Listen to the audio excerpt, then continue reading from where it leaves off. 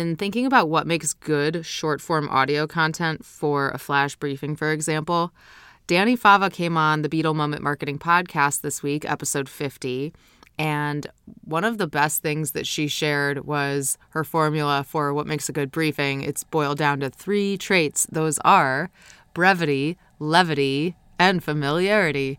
Brevity, keep it under 2 or 3 minutes. 1 minute's great. Certainly wouldn't go more than 2 or 3.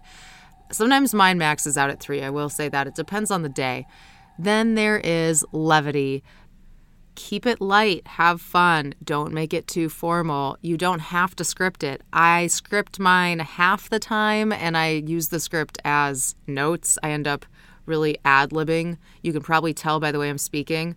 And I think that creates a more intimate and natural briefing. And the fact that it's only 2 minutes long doesn't mean someone has to listen to you kind of drone on without true direction for too long, which can get to be a waste of time if you don't really know what you're going to say and you're just winging it. Don't wing it. Have a skeleton of notes or topics to discuss. And then, of course, there is familiarity.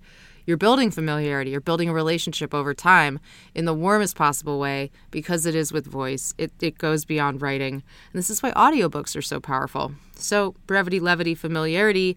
Hats off to Dani Fava. And you can listen to the rest of our episode together if you go to bit.ly/playbeetle, or, of course, at beetlemoment.com, navigate to media and then podcast episodes. So check out the episode with Dani Fava, Director of Institutional Innovation at TD Ameritrade.